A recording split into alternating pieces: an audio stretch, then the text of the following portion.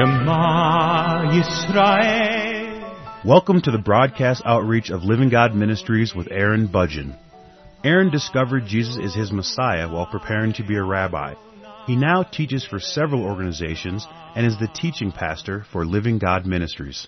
Strongly distinguishing between the Old and New Covenants, Aaron presents the Scriptures from a Judaic and historical frame of reference. Join Aaron now as he reveals the reality foreshadowed and the new life we can now experience because of what the Lord Jesus accomplished for us.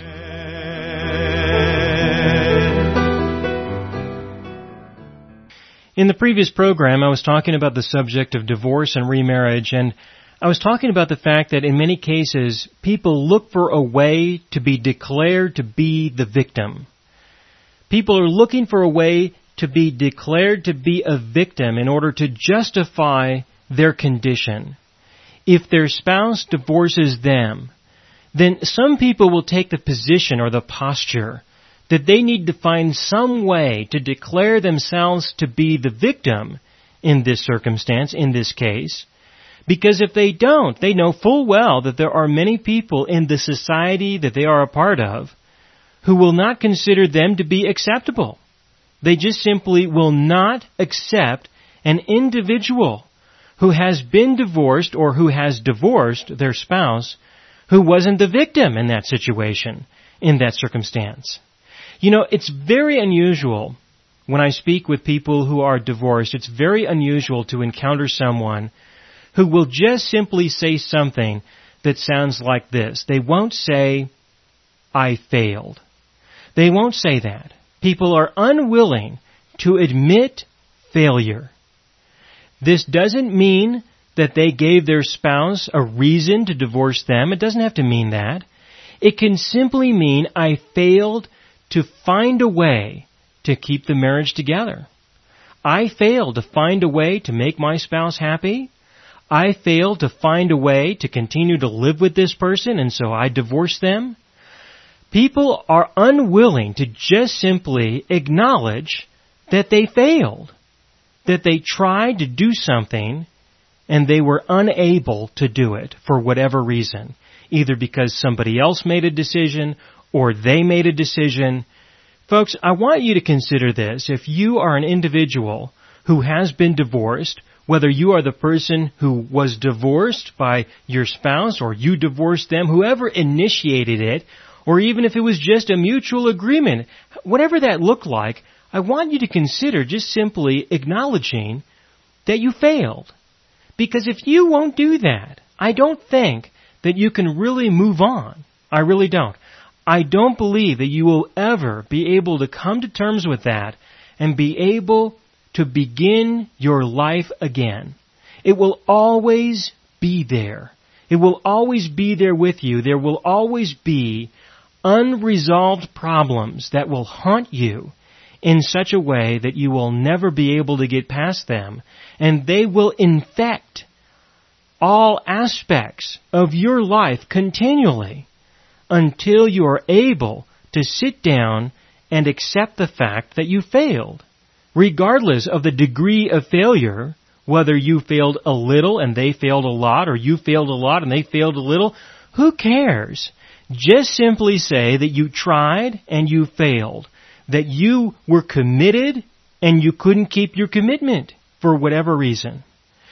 People instead are desperate, absolutely desperate, to find a way to be declared the victim because they are more concerned about society. They are more concerned about the people around them than they are about themselves. And what I mean by themselves is I mean you need to be concerned about yourself in the sense of living in the truth, living in reality, living in the fact that you are responsible for your own life between you and your God. There is no confusion. There is no deception. There is nothing hidden.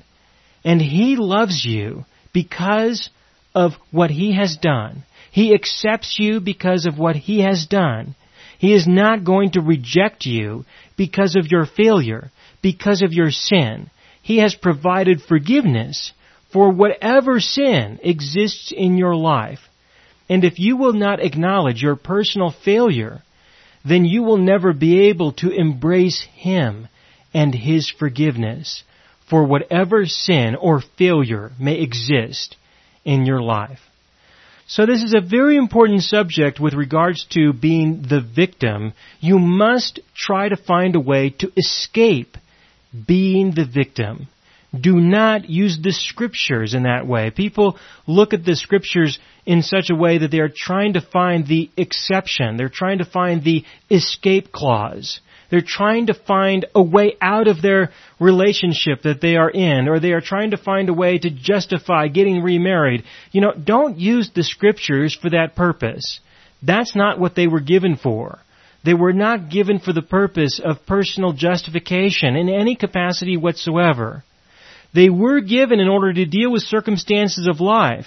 But when it comes to you personally, deep down inside, your beliefs, your attitudes, your being, your peace in your heart, you must escape this notion of victimization in order to embrace your God for who He is and for what He has to truly offer you.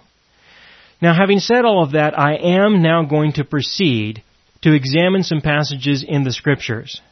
Now, I have done this with many people in the past, and I have found that probably the biggest obstacle that people have faced whenever I talk with people about the Scriptures related to this subject is that they want me to talk about some other passage and not the one that I'm going to talk with them about. You need to try to overcome that. You've got to overcome the fact that I'm not necessarily going to talk about the Scripture passages that you want me to talk about right away. I do intend to go through many passages in the Scriptures. Have some patience with regards to that. Do not let your desire for me to address some other verse in the Scriptures, don't let that desire prevent you from understanding what I'm going to tell you about other Scripture passages. Don't just blank out, don't just ignore what I'm saying and wait until I talk about something that interests you. Don't do that. Because if you do that, you're going to escape the fact that this is about the subject. This is about what God has had to say about it. Find some way to put your personal concerns aside in order to deal with the issue, the real issue, which is not about your personal concerns. It is about the subject at hand. Your personal concerns can be addressed, but only after you understand the subject in its entirety. Otherwise, what you will have, what you will experience, will be incomplete. And I don't believe that our God wants us to live in a state of confusion or in a state of incompleteness. I really don't. So I'm going to begin in the law. If we're going to talk about the subject of divorce and remarriage, I believe that the first passages in the Scriptures that we should consider are those that are found in the law. When God established the nation of Israel, He established the nation on the basis of what is good and evil. He established the nation on the basis of law. And so this is a good place to begin. It is definitely not the place to end, but it is a place to start. And so I'm going to begin with Exodus chapter 21. This is right after the 10 Commandments that God gave. The 10 Commandments are recorded in Exodus chapter 20. As you continue to read, you get to Exodus chapter 21, and that's where I'm going to start. In Exodus chapter 21, beginning in verse 1, it says, "Now these are the judgments which you shall set before them. If you buy a Hebrew servant, he shall serve 6 years, and in the 7th he shall go out free and pay nothing." In verse 3, "If he comes in by himself, he shall go out by himself. If he comes in married, then his wife shall go out with him. If his master has given him a wife, and she has borne him sons or daughters, the wife and her children shall be her master's, and he shall go out by himself." And then he goes on in verse 5 and says, "But if the servant plainly says, 'I love my master, my wife, and my children, I will not go out free,' then his master shall bring him to the judges. He shall also bring him to the door or to the doorpost, and his master shall pierce his ear with an awl, and he shall serve him forever." I always think about this verse whenever I see some fellow who has his ear pierced. I don't know why. I suppose it's because I've spent so much time reading the law that I can't help but think that maybe this person is probably a slave. I just wanted to mention that because I'm here in this verse. But that's not what I wanted to refer to, really. In these verses, what I want you to see is that there is a circumstance in the law, right here, right after the great Ten Commandments, there is a circumstance where God speaks about marriage and divorce. And in this case, which may not necessarily be the best place to start, but I'm going to start here because I think it is. In this case, we have a declaration by God that a divorce is required. So, if a divorce is required by God, what are the implications? What are the implications of discovering that God requires a divorce to occur? Well, there are some huge implications. Do your best. Try not to go too far in terms of what you might be thinking right now. Don't start going off into all kinds of different trails of thought, thinking about the consequences of what may happen if there is a circumstance where God in the law, in the Scriptures, right next to the Ten Commandments, says that He demands, that He requires a divorce occur. What is that going to say? What is that going to do to people's theology and beliefs? What are the consequences related to that? Try to control yourself. Do your best not to think about those things right now. Please try to focus on these verses at hand right now. Try very hard. I know this can be very difficult for some people. And so I wanted to mention that because you're probably thinking about all of these different things right now. Don't do that. Pay attention. This is the situation. The situation is that a man finds himself in a circumstance where he is unable to take care of himself for whatever reason. It might be due to his failure or somebody else's failure. There are circumstances that can occur in life that can put a person in a situation where they need someone else to help them. So in order to do that, a person may subject themselves to another person's household, to another individual as a servant, as a slave. And in this case, it says in the law that he can do that for 6 years, but on the 7th he's going to have to go free and pay nothing. If this occurs, if this is the situation, and while you are there in this person's household, you marry, that's what it says, you marry a woman in that household. If you do that, if a marriage occurs, even if you have children with this wife, when your time is up, you leave, and you don't take your wife with you. You don't take your children with you. In this circumstance, in this description, God says that the ownership that the master has over his servant, the girl or woman in this context, who is in his household, who is his servant, who is his slave, she remains his. That slavery and ownership in this context is considered to have higher precedence according to God than marriage. And so if the man wishes to leave, he can leave, but God requires that he divorce this woman and leave his children behind. Please consider the implications of this for just a moment. For example, there are people who will take the position that God will never permit divorce. There are people who take this position who will say that there is never any circumstance, there is never any situation that God would endorse or suggest that divorce would be acceptable in any way at all. Well, the only way, in my opinion, that somebody can say something like that, the only way is if they do not know the Scriptures. They do not know the law of God. And this is reasonable. I understand this. I know many pastors who do not know the law. I know many Christians who do not know the law. You know, they might memorize Exodus chapter 20 verses 1 through 17. They might memorize the 10 Commandments, but then that's it. You know, don't go past verse 17. If you get to verse 18, you've gone too far. Leave that alone, and God forbid that you might go a few more verses down into the next chapter and read verses 1 through 5. Don't do that, because you might read something like this, and then what are you going to do? The point is that there is a tremendous amount of ignorance in the world, in the Christian world, a tremendous amount of ignorance. And it's my opinion that it's deliberate.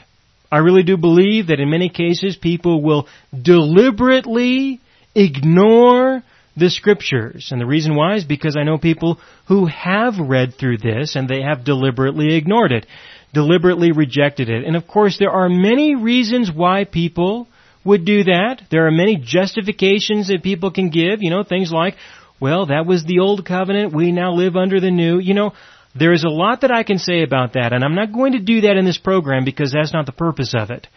We can talk about this for days, for weeks. All I want to do is read the verse and point out the fact that here is a situation, here is a circumstance where God requires divorce, where He demands that a divorce has to occur. If it does not occur, then from His point of view, it is a violation of the law of Moses. It is evil. Now, I personally don't know of anyone who is in this kind of a situation. And I don't expect to know anyone who will ever be in this kind of a situation. And so I personally don't expect to be in a position where I will be asked about this kind of a scenario. And I don't think that there will ever be a need in order to invoke or officiate some kind of a divorce because of this kind of a situation. I don't expect to ever be confronted with this. My purpose for reading this is to just simply point out that from God's point of view, He does give a situation, He does give a circumstance where He requires, He mandates, He declares by law that a divorce must happen. And it's only because a person wants to be free, that's all. Wants to be free in the context that they subjected themselves as a slave to another man's household, and after 6 years they decide that they want to be free. But there's more. If you keep reading, continue to read down to verse 10. If he takes, referring to another man, if he takes another wife, he shall not diminish her food, her clothing, and her marriage rights. And if he does not do these 3 for her, then she shall go out free without paying money. In Exodus chapter 21, verses 10 and 11, the Lord declares that in this circumstance, in the situation when a woman is married to a man, and there's of course a lot to be said about the other things that are in this verse, but I'm not going to focus on those right now. They're not pertinent to the issue at hand. If a woman is married to a man and he does not provide her with food, clothing, and marital rights, and this refers to sexual intimacy, if he does not provide her with these 3 things, obviously an adequate supply, if he does not do this, then she has the right to divorce him. She can leave without giving him any compensation in return. She can just simply go out and start a new life, either by going back to her family or by beginning a life on her own. However she decides to do that, she can divorce her husband.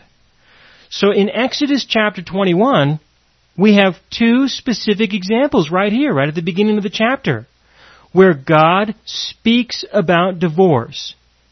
And because He speaks about divorce, we should know what He has to say about it. In the first circumstance, He gives a situation where He would require that a divorce occur. And in this other circumstance, He declares that there is a situation where a woman can divorce her husband without any consequences being imposed on her at all. that if she wants to leave her husband, she can do that. Now, you can look at this and you can say, well, there's all kinds of wonderful loopholes. You know, if he doesn't provide me with the clothing that I want, with the food that I want, I can leave him just because of that. Well, perhaps that's true. Maybe you can make a case before the Lord if he questions you about it. You could probably speak to him in this way and deal with the subject at hand in that context. Or marital rights. You know, this can be very simple as well. You should know, if you are married, if you are a woman and you are married to a man, you should know that there are things that you can do, there are things that you cannot do, there are things that you can say that will so disgust your husband that he will have no interest in being physically intimate with you at all. You probably have figured that out. And so all you have to do is do that often enough, and then you can declare that he is not providing you with your marital rights, and then you can use that as a legitimate cause to divorce him. You can work out the situation, you can work out the circumstances, so that you can declare yourself to be the victim, and then you can get out. Now, I'm not saying these things in order to provide a woman, to provide a wife with an excuse, with a way to get out of her marriage, according to the law of Moses. You know, whenever you want to talk about sin, for example, it's helpful to understand that sin cannot be really identified without finding a law that declares that it's sin and the punishment that would be invoked upon an individual who commits sin. You cannot have sin without a law. It's a very important principle. It's throughout the Scriptures, Old and New Testament. You must have a law in order to declare sin. So if we have a law that allows a person to divorce, then we have a situation where in this circumstance, divorce is not sin. And there are many ways that these circumstances can either occur naturally or you can maybe, help them along. Now, if you are in a circumstance where you feel you need to help things along or you need to manipulate your spouse in such a way, you need to abuse them in such a way that you can then claim to be a victim, I personally believe that that is an act of sin. I really do. I believe that that's living in a deception, that's living in a lie, that is living in a way where you personally are trying to get somebody else to commit a sin so that you can justify yourself. That to me is evil, and I believe that if the Lord is going to keep track of anything, that's something He would definitely keep track of. So if you want to live on the basis of whether or not God is going to give His approval or disapproval, you think about that. You think about the consequences of intentionally doing things to hurt someone so that they will hurt you in return. What kind of a life is that? What kind of a person are you to do such a thing to somebody? If you're going to do that to your spouse, have mercy on them and be responsible for what you want, and don't drag them down into some situation or condition such that you can claim to be a victim so that you can justify your desire to get out of the situation you're in. The description that we have here in Exodus chapter 21, verses 10 and 11, this situation to me just simply says that if a woman wants to divorce her husband, there's a way to do it. You can do it. You don't have to worry about it. You can always claim one of these things, and you have a way out. You don't have to justify anything. You don't have to hurt your husband over it. You don't have to find some way to financially destroy him so that he can't provide you with food and clothing. You don't have to do those kinds of things. Just leave. Just leave. That's to me what it says here in Exodus chapter 21. So women were not considered to be slaves in the context that people usually want to think of when they think about the Scriptures and the law and what it was like to be an Israelite wife to an Israelite husband, that he had the right to divorce her under any circumstance and she could never divorce him under any circumstance. It wasn't that way. Here, I can show you right here in the Scriptures that God makes a provision. Now, the purpose of this is, of course, not to just give some woman a way out. It's just simply to recognize that if a woman is having trouble finding food and clothing and she's not getting any reasonable marital intimacy, which, believe it or not, is important to at least some women, if that's not happening, then God is merciful. God is merciful to her. He will say, listen, if you are not getting your needs, your basic physical needs met through this husband, then leave. He's not requiring her to stay in a relationship of pain and suffering. He's not requiring that of her. And the same thing for a man. He doesn't require people to stay in a relationship of pain and suffering where they're worried about being able to eat or have clothing or these other things.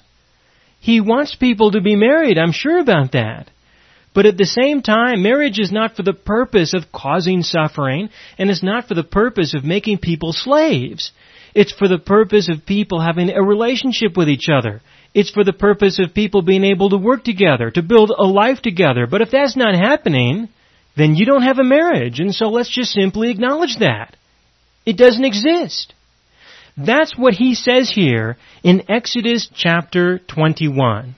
So please recognize this point, that a woman who is married is not a slave. And here in Exodus chapter 21, he gives us the description of a person who can leave a marriage and is not required to give any compensation to her husband.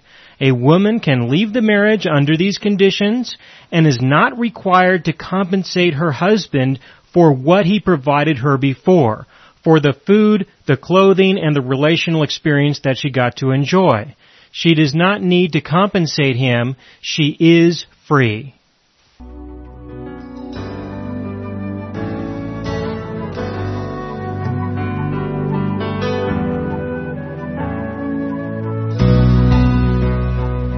You have been listening to the broadcast outreach of Living God Ministries.